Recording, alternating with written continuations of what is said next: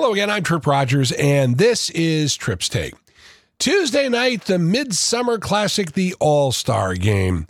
Always look forward to that. Used to get together with my friends. We would have a great night, beers, steaks, and I would always watch the American League beat the National League, and I'd take money off both my friends who were National League fans. Those are the good old days.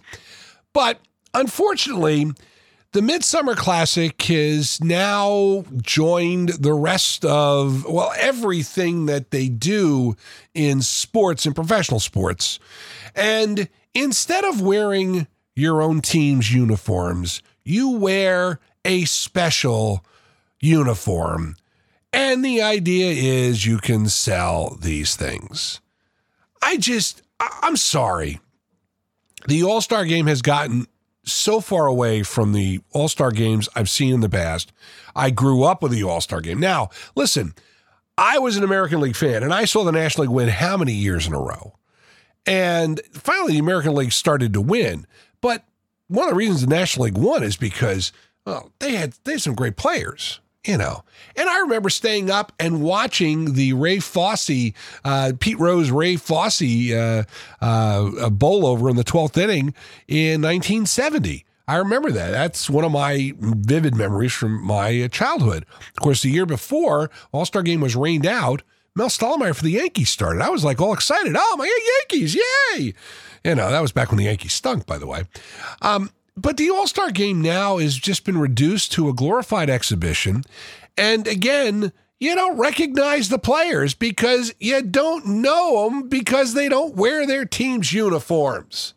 I mean, I'm sorry. I really think, I know they're doing it to make a buck.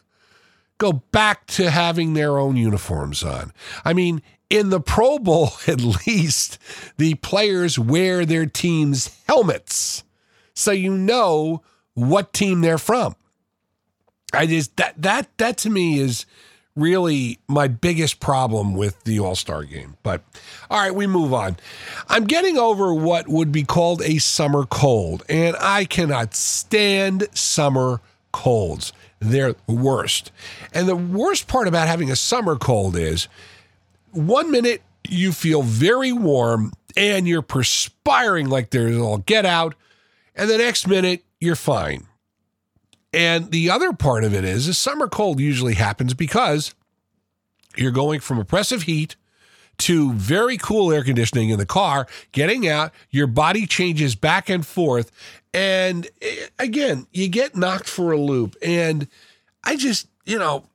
summer colds are the worst. You get a cold in the wintertime, I mean, you just grin and bear it, you move on. But summertime, it just makes your life miserable because, you really can't, go sit outside? You're miserable and your head's exploding, I'm all stuffed up, and you can't sleep. That's the other part of the problem when you get a cold. And when you have a CPAP machine and your nose is stuffed up, that makes it even more fun. So, I just cannot stand this summer cold stuff. But, I think I'm on the right path. The only good thing about it is I really lost my appetite over the last couple of days, and I really haven't eaten as much as I normally do, so hopefully I will lose some LBSs.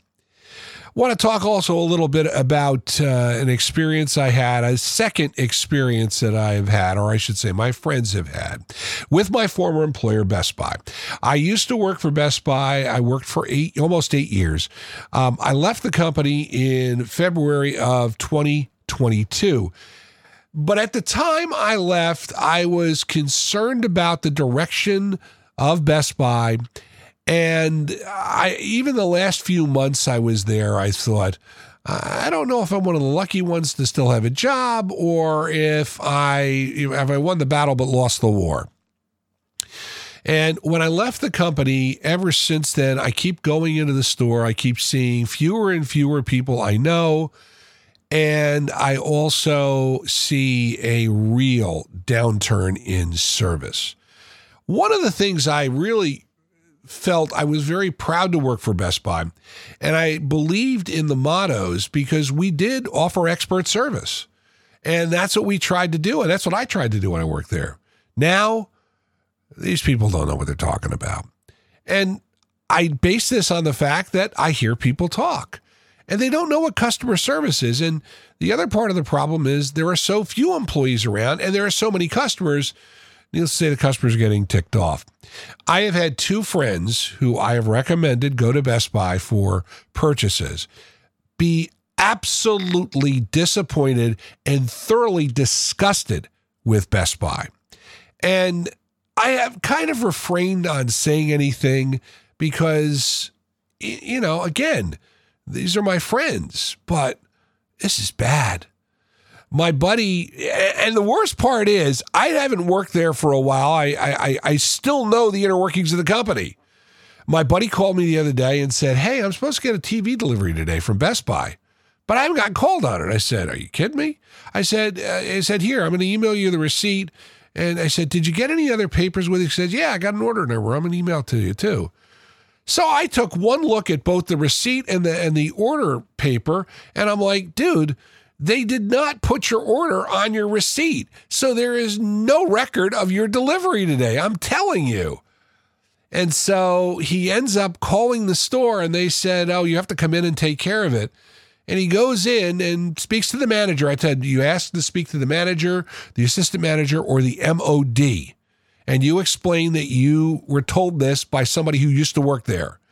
And he did. He told the manager what I had said. He said they didn't marry the two. He said, your buddy's absolutely right. All right, we'll take care of it. Now, hopefully he's getting the TV. The other person who I suggested or steered towards Best Buy ended up having to cancel the order because of complete incompetence. I know it's tough in retail. I get it. I see it all the time. Let's face it, we just finished Prime Days for Amazon. I mean, it's easier to shop online than it is to go into a store. But there is still a place in the world to purchase electronics in a store. Best Buy is not doing it properly. And that's all I'll really say. Let's talk TV for a little bit. Had a chance to see the new Wham documentary on Netflix. Recommended wholeheartedly. It really was interesting to find out the backstory of Andrew Ridgeley and George Michael. Really good stuff. I do recommend it to you. Another Netflix movie is The Outlaws, starring Pierce Brosnan. It is made by Happy Madison Productions, which is, of course, Adam Sandler's production company. And it is somewhat of a predictable comedy. And I can't really say, it's really great or it's really bad. Again, it's not bad, but I wouldn't necessarily recommend it to anybody. And then my fiance goes to me, hey, let's watch this Asteroid City. You're supposed to be able to stream it. And we watched about 30 minutes of it, and we went, you've got to be kidding me. And we turned it off. Now, it is very rare we will turn something off. We'll watch the whole thing, and we watch it, yay or nay, whatever. We turned it off. No, not going to do it. Do not recommend it. It really is out there. We are excited. The After Party is back on Apple TV Plus, and we're going to start watching season 2 of that. If you have not had a chance to see it, definitely watch the first season of After Party to get you set up for the second season. And we're also excited because the morning show is coming. I think it's September. And of course, the Emmy nominations were announced yesterday. And once again, Ted Lasso, 21 nominations. Be interesting to see if Brett Goldstein or Phil Dunstan wins the Oscar or wins the Emmy for Outstanding Actor. They're both going head-to-head against each other. Coach Beard and Roy Kent in the show. But I recommend that for you. And that is going to do it for Tripp's Take for July 13th, 2023. Got any comments or questions about my podcast? Feel free. Email trippstake@gmail.com. It is almost football season. Yeah. Camps will be opening soon. And the fantasy football players, you are going to want to be on the lookout for my other podcast, The Fantasy Sultans, teaming up with the Hall of Famer Mike Sheck.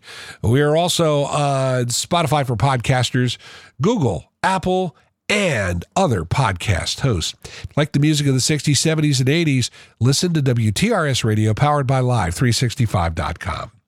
Join us again next week for another edition of Tripp's Take. For now, I'm Tripp Rogers. Thanks for listening. Make it a great one.